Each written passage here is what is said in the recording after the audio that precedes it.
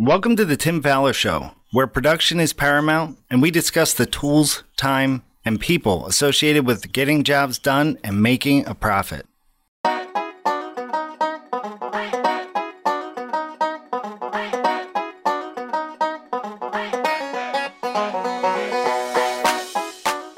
On today's episode of the Tim Fowler Show, we will be talking about rebuilding the pre-construction process with the help of special guests Dan Zimmerman and Dan Purnell of Alloy Architecture and Construction in Charlottesville, Virginia. Alongside Tim Fowler, I'm your co-host Steve Wheeler. Here is the Tim Fowler Show. Hey everyone, Tim Fowler here. And I'm really excited about this show today because the pre-construction process in any company is one of the most challenging things that we deal with. So I'm excited about it. I'm glad we can have some guests on that have found a way to make it work. So like I always do, though, can't get into the show without saying, send me some ideas. It is one of the hardest things for me to do is to keep this show fresh and exciting for everybody. Hopefully you think it is. But anyway, if you have ideas, send me a note, tim@remodelersadvantage.com. So we're doing this recording on June 21st, which happens to be National Skateboarding Day. So just, if you're a skateboarder out there, celebrate a little bit that you're listening to this podcast. So like I mentioned, one of the most challenging parts of our business is getting the pre-construction process accurate and correct. So this is the time that's leading up to the actual start of work. In other words, the clients are on board. We're doing design, we're doing estimating, we're selling. And so companies that I've dealt with vacillate from we need everything. And then I think one of the biggest excuses I hear is our guys are so good, we don't need everything because they can figure it out. So I believe that in about 80% of the issues that we face on the job site in the actual construction, we can trace back to their origin in the pre-construction process not really working well. In some cases, it's just a selection or two. In other cases, it's, oh, yeah, we can figure that out when we get there. So for those who have listened to it in a recent episode, Dan Purnell, who's one of our guests today, mentioned that they had cut their construction time down, in some cases by 40 or 50% by creating a better pre-construction process. And of course, old Tim goes, we got to have a podcast on that. So here we are doing this. And this has allowed them to do a lot of different things with their pricing as well as their scheduling. And so we want to hear about how they were able to do that. However, I do have to say that in my conversations with a lot of companies, I run into a couple of different problems. And one of them is sales ownership tends to say things like, oh, we can't go to all that trouble because we'll never sell a job, or it'll cost way too much, or something like that. And then, unfortunately, production tends to like, hey, you didn't do this, you didn't do that. And so therefore, I'm off the hook. So one of the things I'm really interested in today is how did the two quote unquote sides get to working on this thing together? Because it takes everybody working on it. It can't just be sales and it can't just be production. So that's a big part of the story today. So Steve, let's go ahead and get going. All right, let's do it. So we have two guests today. Dan Zimmerman is the co-founder of Alloy Architecture and Construction in Charlottesville, Virginia. Dan co-founded the company with his business partner, Zach Snyder, in 2007, and they've been together through all of the growing and shrinking pains in the company.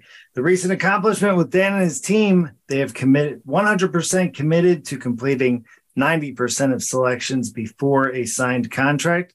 We also have Dan Purnell. Dan Purnell is the director of production at Alloy. Dan has an integral role of creating very comprehensive pre-production process and was on a recent episode of the Tim Fowler Show looking at different metrics to track profitability and how that can help us make better business decisions. Welcome to the show, Dan and Dan. Thanks. Good to be here. All right. So before we get started, I'm going to try to go with Dan Z and Dan P. There you go. In terms of getting the guests, giving them both a shot at talking. So before we get into the nitty gritty of how you got to make this work, Dan Z. Why don't you just tell us a little bit more about Alloy Workshop and how it functions and the company itself? Sure.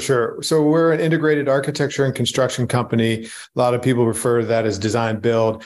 I sort of make the distinction of architecture and construction because that is how we have separate contracts with our clients.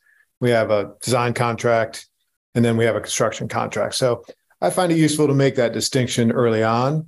So my role in the company is I do initial sales, and then I am also managing the architecture department. As we work through our process of design, it's really two things. I sort of refer to our process as having two phases. There's a dreaming phase, and then there's a reality phase. And so the dreaming phase is really about defining the project. Right. So dreaming with people, coming in with ideas, but really ultimately trying to get to a scope of work that is in alignment with a budget. And then we go into the reality phase, which is really trying to make all the selections. And this is, I think, where it really tooths into today's discussion is in that reality phase and how real are we going to get? Yeah. So Dan Z, I'd like you to continue. Just talk a little bit about as the design end, as an are you an architect?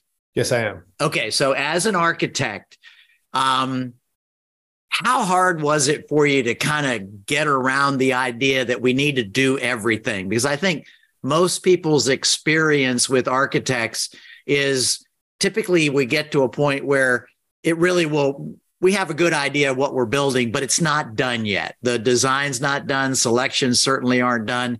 How difficult was it for you to kind of get to that point where you said, no, we have to make this happen? Not really that difficult. I think partially because as an architect training, we are sort of taught to try to be as complete as we can with a drawing set. So okay. In this case, when we're an integrated company and a lot of design build companies are this way, we have the luxury of creating a set of drawings that are essentially shorthand for our own team. I sort of make an analogy of if I were to create a set of instructions for putting together a Lego car, it's much easier if you and I have made that car together 10, right. 15, 20 times. If I have to create a set of instructions on how to make a building that I have no idea who's using it, as an architect, I have to be very, very, very, very thorough. Okay. Not all architects are created equal. Right. I am not that's not what my forte is. I am not necessarily, and I have people on my team whose forte is to be very, very thorough. Right. So I guess to your question, for me, once we had that understanding that mentality is something that we should be rigorous with, it wasn't that I understood the value of that early on, even if I sort of, in creating and working through Alloy, didn't always practice right. that approach. So Dan P., just from your perspective, what were some of the, I don't know if you want to call them challenges or struggles, or just how did this all come about? Because I'm fairly certain you went to a production manager roundtable meeting and somebody said, oh, you got to do that better or something like that. And you probably came back with some ideas that said, hey, we should be doing this. So how did you perceive that challenge as you started as a team working on this? Yeah, I think it goes back to when I first started 3 years ago, and I was the first estimator within the company. I mean, we had people doing it, but the first person that was identified as an estimator, which was, at the time, a huge luxury. It took one of the owners away from estimating. And as I started doing that and managing kind of the construction process as well, it became pretty evident that we had a lot of push and pull from architecture and construction during the construction process that I felt like didn't really need to be there. Like we could have made those decisions earlier and alleviate the time that I needed to take for those active projects, because I needed to be estimating on these projects that were in the pipeline. So, I think the next move that happened is when we hired a selections manager, and then it really became apparent internally, like how we could become better. And to your point on, coming to an RA meeting, one of the things that really stuck in my head at a meeting was one of our companies said that they had bought a container to basically pre-order all their materials and have it stored on site before the project ever started. And that's the light bulb that went off in my head. Yeah. And I do remember coming back and talking with Dan and Zach and saying, hey, like, this is where we should go, because just think about how much faster a project could go if we had all those selections done, orders made, sitting in our, warehouse or storage facility. And so it's taken us a while to get there, but, happy to say that, it's worked very well. Okay, that's great. So we have our own container now. Yeah, that's fantastic. So what I want to try to do with this, and I'll explain to the listeners that this is probably one episode where I don't have everything sort of scripted out or all the questions there to ask. And so we're going to have a little more of a free flow here. But what I'd like to do is go back with Dan and Dan, like, what was the very first thing that you did to, we're going to get to the results in a little bit. Yeah. What was the very first thing that you did that started you on this road, so that anybody who's listening that says, man, we need to do that. Sometimes we jump to the, like, yeah, we did this, but what was that very first thing that really got it started? Yeah, I mean, I'll speak a little bit to it, but then Zimmerman can jump in too, because I think it lives on both sides of our world. Is we basically identified all of our projects, from the ones that were in construction to pre-construction to design development and then schematic design, and just said, where are we with selections on all these projects? And we really started in the active project world. And then we kind of went upstream. Architecture worked at the same time on their schematic design and design development projects to jump in and start doing that stuff a little bit earlier. So we called those projects the messy middle, basically what was left in between where we are and where we wanted to be. And that's really what got us on track with getting to a place where we can now be 100%, complete or close to it by the time it hits construction. Yeah, I would say the even half step before that, that's exactly what we did. But even the half step that I would recommend is just making that commitment and making that commitment team wide. And so that was, I thought, an important first step is for us to go to all the, production managers, the estimating, the selections, just say, here's our goal. Like, do we think this is achievable? We think it's achievable. Do we think it's worthwhile? Explaining why. And then sort of saying, okay, we're all committed to this. Now, how are we going to do it? And just like Dan said, go through those projects that are, this one's under construction. We're almost done. That can be done and checked off the list. Prioritize that. And then what's the next one on the list that we can get off? And then that was, I think, really critical to working through it. So Dan Z, how did you get past, my experience with this kind of thing is you go to, and let's just say it's a designer, that you go to the designer and you say, we're going to work to get everything selected before we pass the job to construction.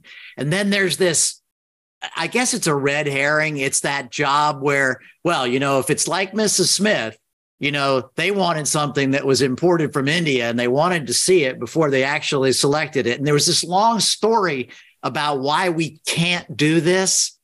How did you get past that? Or maybe I'm assuming that happened, but yeah. How do you get past that? Well, so for us, I think it was such a problem that I think everyone was pretty bought in to the making this change, how it improve their life. And so on the design end, what we found is designers wanted to design. They don't want to be interrupted answering questions necessarily under construction, or we've just got a workflow.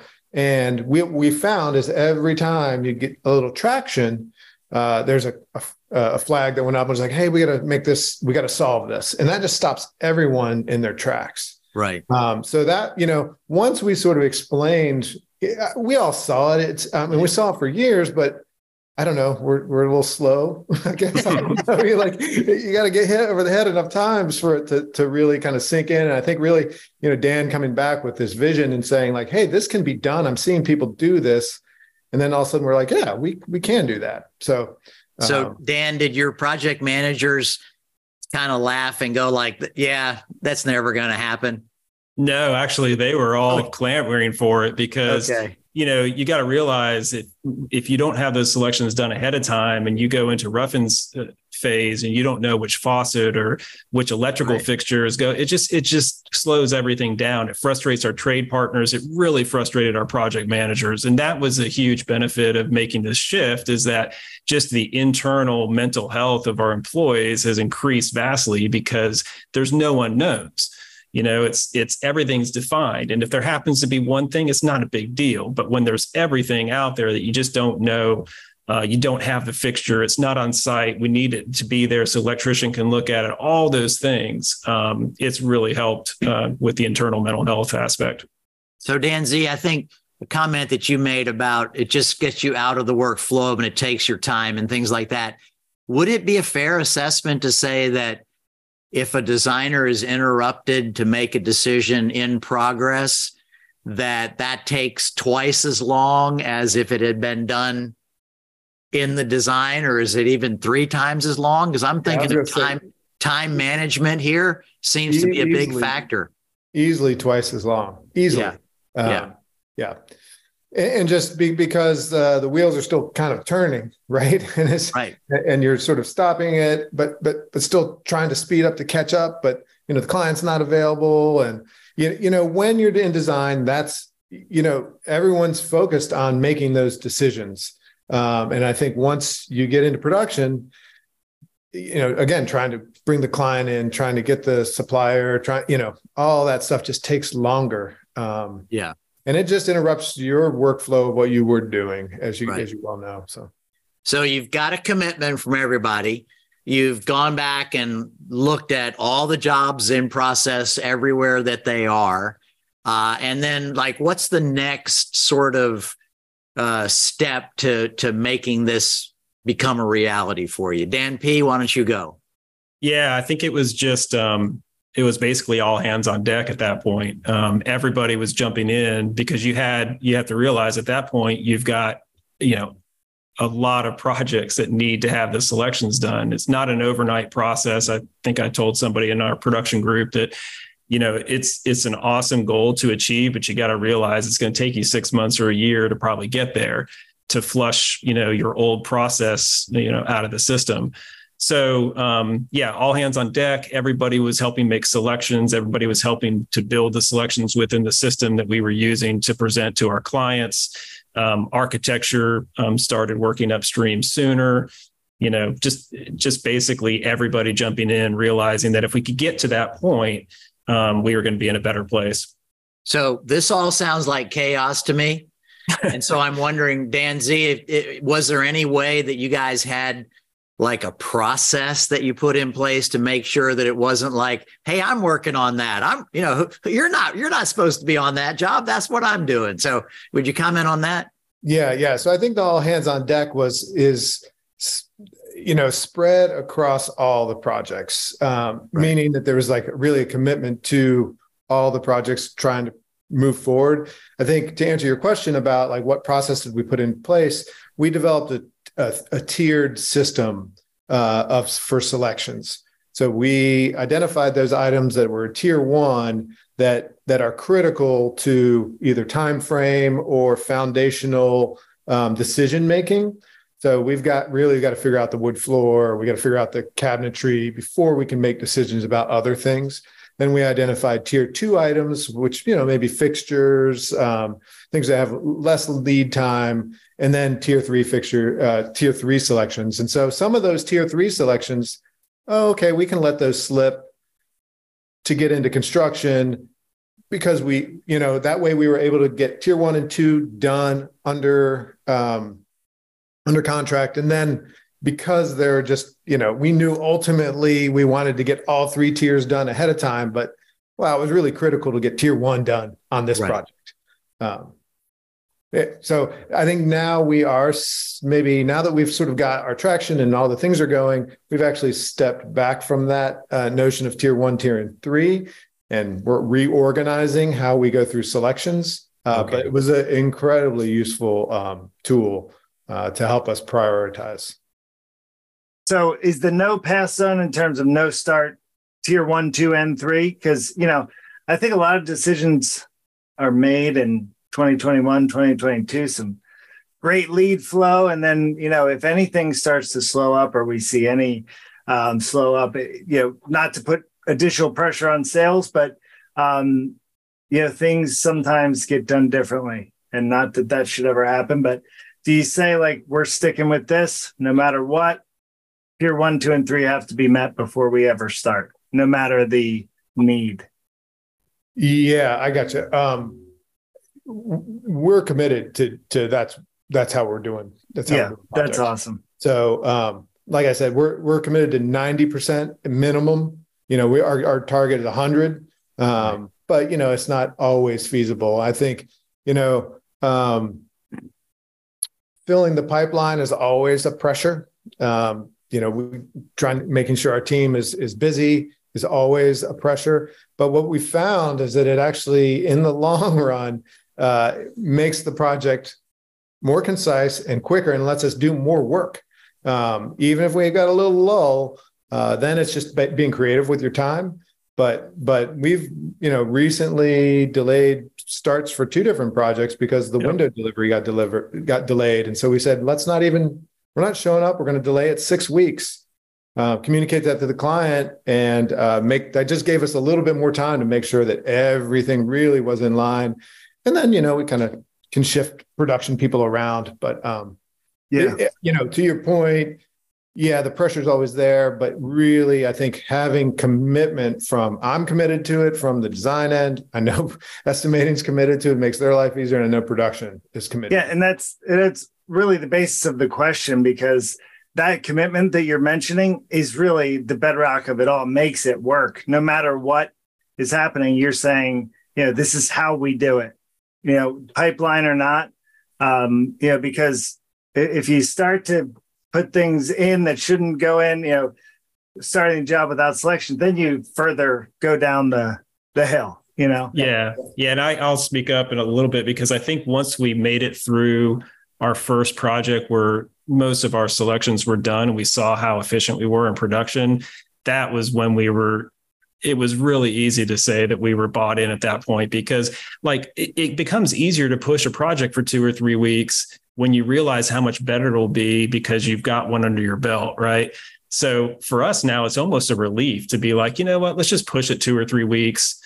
We'll get there. And then when we do, we're going to be able to crank right through it. So, on top of that, just having the luxury of having a little bit of a backlog certainly helped us. I think this was during COVID when we really identified a lot of these issues. And that was when we had one of our largest backlogs. And that kind of helps you be able to take your time on some of those things. Yeah. Awesome. And I would say, this is a concept I'm hearing kind of behind the scenes in your wording, something that I've been trying to push with my consulting clients. And the terminology that I use is getting the client to work for you and not you work for the client. Now, obviously, we work for the client, but the whole idea that you're willing to call up a client and say, guess what? We can't start for 6 weeks. And that's okay. That means the client is accepting that you're in charge. And so they're allowing you to do what's best for you and your company. Whereas many, many contractors are just afraid. They'll say, no, let's get started. We'll do this, we'll do that, because we can't push the client off. And so I'm hearing a little bit of that. Tell me if that's not right, but that just feels like you've got a grasp on that aspect. I would say that's true. I think we're in a very fortunate position to be in, to be able to sort of say, this works best for us. I think when we make that call, we also put it in context for them. Like, this is going to improve your experience of the project. What we've found over years are, 3 weeks where nobody shows up. It doesn't matter how great the project is. It doesn't matter how well you deliver it, that it's $10,000 less. They don't care. If you're not there and their house is torn up, it's just not fun. So just put it in the terms that they can understand is really helpful. So maybe in that context, Dan, Z, how do you get your clients to make all these? Because you guys aren't doing like a little powder room, and you're doing some big projects. And so how do you get the client to make 20, 30 different decisions in the time frame that you want them to make those decisions? What's your tactic, if you will? Yeah. So, well, we don't always do it, but the tactics are to use the tiered approach, right? Okay. Help prioritize these decisions. So yes, you're going to make 256 decisions, but right now we need you to make 18. Okay. Right? So let's get those chunks done. We start that early, so that decision-making is happening, 2 months before we're prior going to bid. Right. And so then that allows us to just take, the saying is how to eat a whale, one bite at a time. So, that's the kind of mentality that we're bringing to it. And what we're finding now with the tiered kind of versions is I think, like I mentioned, we're kind of making a little bit of shift away from that and organizing decision-making around rooms. Because what we're finding is what works for us, right? Like making a decision about the cabinetry, doesn't always coincide with what the client gets excited about. So they may get really excited about a toothbrush holder. And they want to base the design around that, right? Well, that's okay. Like as long if we're just getting that room across the finish line, and that's what kind of catches for them and lets them make other decisions, that's fine. So we're both trying to be a little bit, deliberative, but also flexible to find just what works and kind of push on that. So Dan P, I'm just kind of curious, what kinds of things would you consider we can get that after we get started? Can you give us an illustration of something that in your world it would be okay if it didn't get selected before we jumped into construction? Yeah. I mean, we have paint plans and finish plans for rooms that we typically, punt until sometime, late pre-construction or early construction. We've already got our paint bid, doesn't necessarily affect that much. Some of the fixtures, if it's accessory related, we're okay. But plumbing and electrical fixtures, we definitely want to nail down. But I mean, we try and get, like Dan said, about 90%, 95% before we go. There really isn't anything now that really holds us up. If there is, somebody raises their hand ahead and says, "Hey, we really got to figure this out." I think that's so. What keeps the team from just missing something? In other words, your plans you're not doing cookie cutter jobs. I don't think. Pretty sure you're not. But what keeps the team from just missing, like, oh man, we just forgot all about that? How does that function? It's just process related. And we've got a very good process, and Dan can speak more to it because it's really an architecture process, but because that's where the selections are made. But yeah, it's just a process that we all have vision into, that we talk about even in production and pre-production, that, hey, here's what we need to get done. Where are we at? And then Dan can speak to his meetings that he has with his team. Yeah, I would say we're sort of horizontally organized. So what I mean by that is we're handing off at each step along the way. But people are kind of, if you think about the future and the past, sales from the past, they're coming in and we have strategic meetings throughout the process. So we may be at 75% of design development. I'm going to be at that meeting. Our future selves, our project manager is going to be at that meeting. Our estimator is going to be at that meeting. Our selections manager. So it's a team effort where we have multiple eyes checking it at multiple points in the process. I think one thing that we committed to last year was to have construction budget discussions at every design meeting. And so that necessitates that more than the designers have to look at the project as it works through design, right? So estimating has to be looking at it every time we meet with the clients. So what we find is, over that period of time, estimating's finding, I forgot to see that new. I saw it before, but didn't quite catch it. And so, what we're doing is finding those things along the way. And that's quite honestly what contingencies are for. Right. So till we go out to bid, we're holding contingency in our estimating to just make up those little bits of things that you see each time you go along the way. Wow. So basically getting multiple eyes. I love this idea of the past, present, and the future. It's like getting that. It's like a rolling process. So at some point in time, I'm guessing sales kind of drops out, but maybe you add the project manager. And then as you're going on, somebody else might drop out of it, but I don't know. I don't know all the positions you have, but it feels like a rolling process. Yeah. I mean, kind of like a relay race, right? Where when you're done with design development, you're handing the baton to estimating, and estimating is then they have their process. But it doesn't mean that design is done, they're off. There's still questions, there's still back and forth. Same thing in getting sales in and just like, hey, I know we said this before. What's the temperature of the client? How do we, if you think about a relay race, the person who just passed off the baton doesn't go off to the locker room and shower and get cleaned up and get ready for a date. They're standing beside the track. They're watching the team run the rest of the way, and they come around, they're excited. It's just, they're still engaged in that, but they're not actually running at that point. So I like that. I like that illustration. So, all right, cool. So Dan P., let's talk a little bit about results, because you started this conversation by idly mentioning in your last podcast with us that, this has really helped the company in a lot of different ways. So I'd like to just look at what are some of the results and maybe give us some illustrations, if you can, of a job that showed you that this result was possible because of all this work you did in the planning. Yeah, we had a couple, and I guess both of them probably started late last year, if I can remember correctly, or early this year.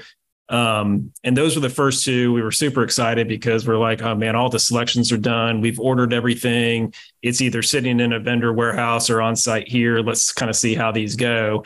One project was a second floor remodel. We were reconfiguring one of the bathrooms in the owner suite. And the other bathroom, we were just doing a complete makeover of the existing space, plus doing new hardwoods and paint. So basically the entire second floor was being redone. In our previous world, we look at that and we're like, that's probably like a 5 or 6 month project. So we continued to kind of go down that road of this is going to be a 5 or 6 month project, but knowing in the back of our heads, like, let's see what we can really do now that everything's kind of lined up. And that one came in at 12 weeks. And that's when we were like, wow, this is really working. And it was, it was just a great experience. And the other project that was going in tandem with that was no different. It went exactly the same. So, that's kind of that 40 to 50%, reduction in time, just because you're not, waiting on delays for things to be delivered or decisions to be made. And, so it's really, it got us to the point where it was like, we did have a little bit of a lull in production because we were like, well, we just kind of cranked through all this stuff way quicker than we thought we would. So that's when I tap on Dan's shoulder and say, hey, you got to start designing more stuff. Is that when you took the whole company on a cruise to the Caribbean and, just because you had money and you had time? Right. Exactly. No, that's when we remodeled our office and added on to it. Yeah. There you go. That's absolutely fascinating. So, all right. So you've got something that Dan Z mentioned earlier, I think, was just mental health of everybody. I'm going to put that on the results list because less stress, less, challenge. I think the other thing maybe that comes up with what Dan just mentioned was just, are you experiencing less, this is on back order? Because you've already checked into all. I'm just asking because it just seems like that would be part of it too. Certainly. I mean, there were definitely things that, especially like when you talk about plumbing fixtures, sometimes we can just order it on build. It'll be here in a couple of days. But then there's times where that order is like, hey, it's delayed for the next 2 weeks. In the previous life, that would have been kind of a showstopper. In this life, it's not, because we're placing orders in pre-construction with at least 6 weeks before demolition. Right. So that 2 weeks of, lag isn't going to create an issue with us. So we really don't have, anything that's out of stock when we start a project that I can remember lately.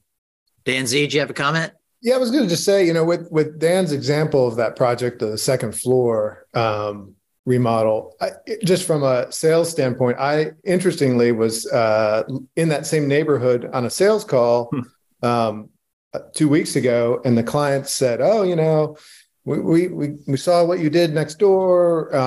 We've lived in this neighborhood for 4 or 5, 6 years. We've seen 4 or 5 or 6 different companies do remodels and do projects here. You guys are the fastest ones we've ever seen." So that I don't know if I don't think we really are. We've never claimed to be the fastest. Right. Ever. In fact, we're slow and expensive, but but it was nice to be perceived that way. Yeah. And so I'm assuming that helped a little bit with the sale if you're going to get one, huh?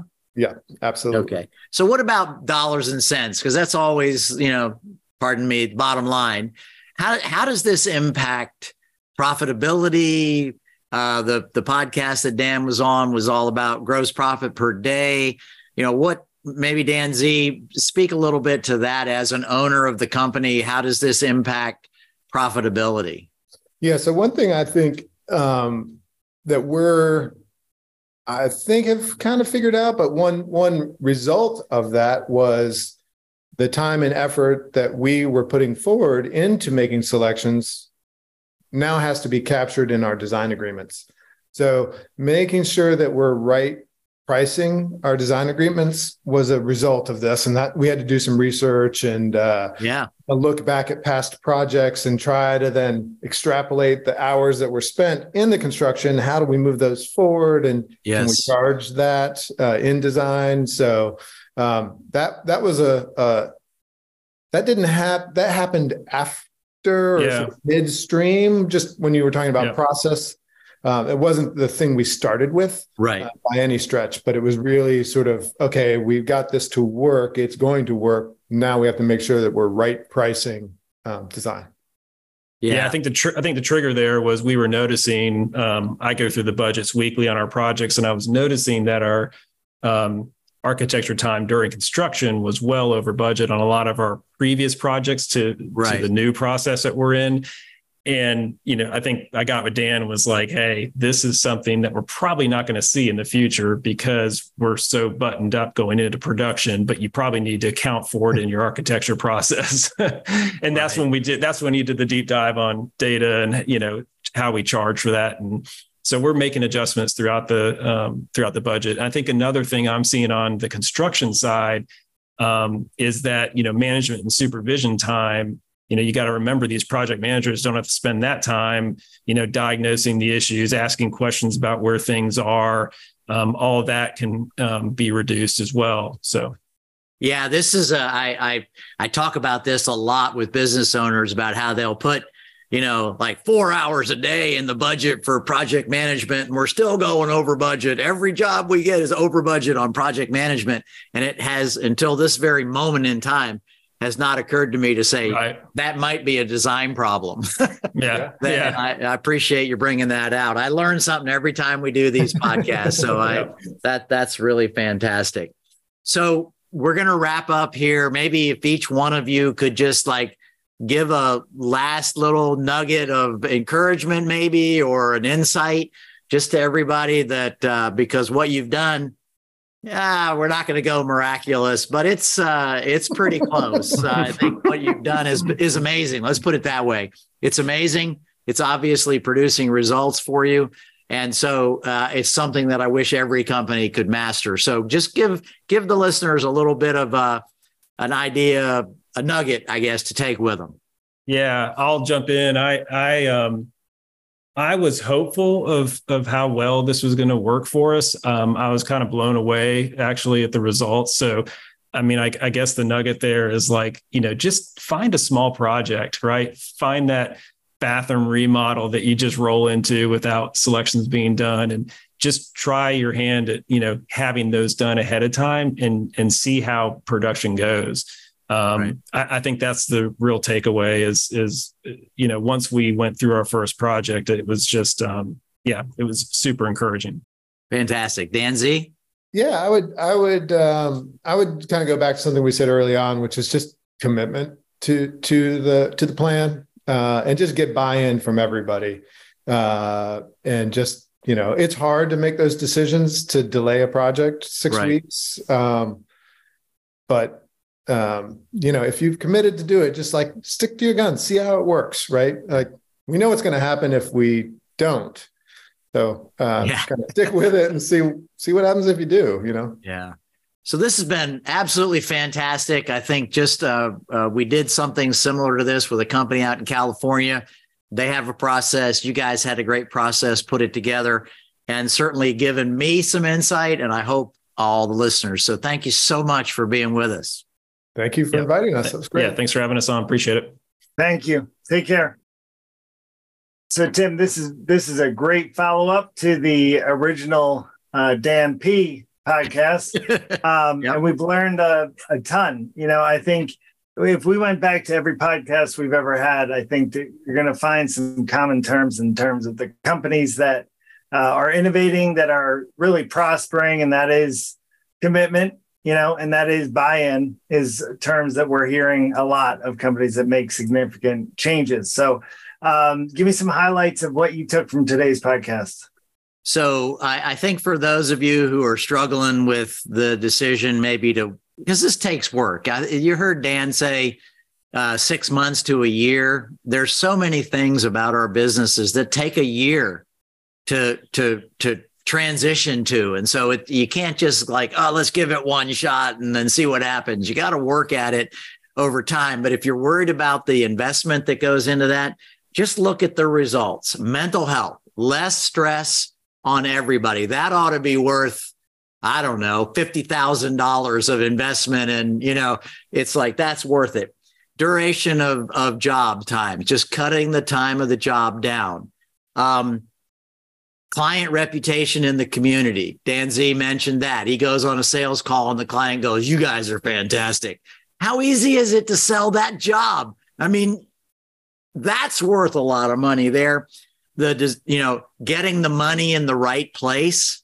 That's my way of saying they had to adjust their design agreement costs because they had to capture all the time that it really took to get a design agreement done when they were just hiding it somewhere in the construction process and losing money over there. And then the project management time, I made that comment. I'm so serious about the fact that almost every company that has strictly project managers, those budgets are way off. They never have enough time in the budget. And so they're losing. That's where their slippage is. And again, I will be totally honest with you. It was that moment that it clicked for me. Maybe that problem is in design, not in what the project managers are doing. And so that's given me one more tool for my arsenal of helping companies as I work with them. So I've got a whole half a page of notes here. I don't know if we have any more time to keep going, but what about you, Steve? I think really hit everything that you said. It's a company that no matter what they're going to face, I mean, the question that I asked about the pipeline and backlog, they're committed. This is a company-wide, really foundational element to the business of how they make decisions and how they run projects. And I think being able to lean on that and stick to your guns as a business practice is, it reaps the rewards of everything you've mentioned of why they're such a great company.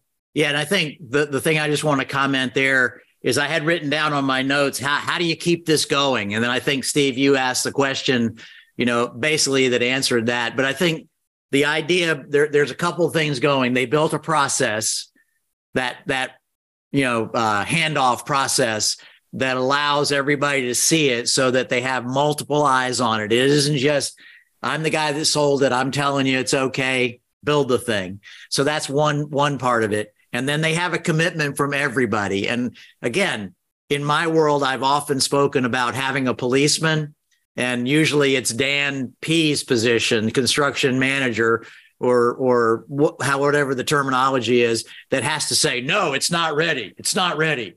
And that's really hard, especially when you have two business owners that are saying, we got to get this done. We got to get this done. And so it doesn't fall just on Dan P to say no. It falls on everybody. Everybody's committed. And I like that so much better as a team. Like, we're working on this together to make sure it works. And so I just thought that's a mechanism for how do you keep this whole thing going. Well, this has been fantastic. We want to thank Dan Z and Dan P for joining us today. And we want to thank you for listening to another episode of The Tim Fowler Show. And remember, at The Tim Fowler Show, and I'm going to ad lib a little bit here, if you thought your pre-construction process absolutely couldn't change, stop thinking it is what it is and actually make something happen. Thanks, everybody. This has been another episode of The Tim Fowler Show. Want to hire Tim and fast track your growth? Visit remodelersadvantage.com/consulting to learn more. And if you'd like more information about Roundtables, our world-class peer advisory program, please send me an email at steve@remodelersadvantage.com. And of course, don't forget to subscribe to the show and comment on iTunes. Thanks for listening. We'll see you next week.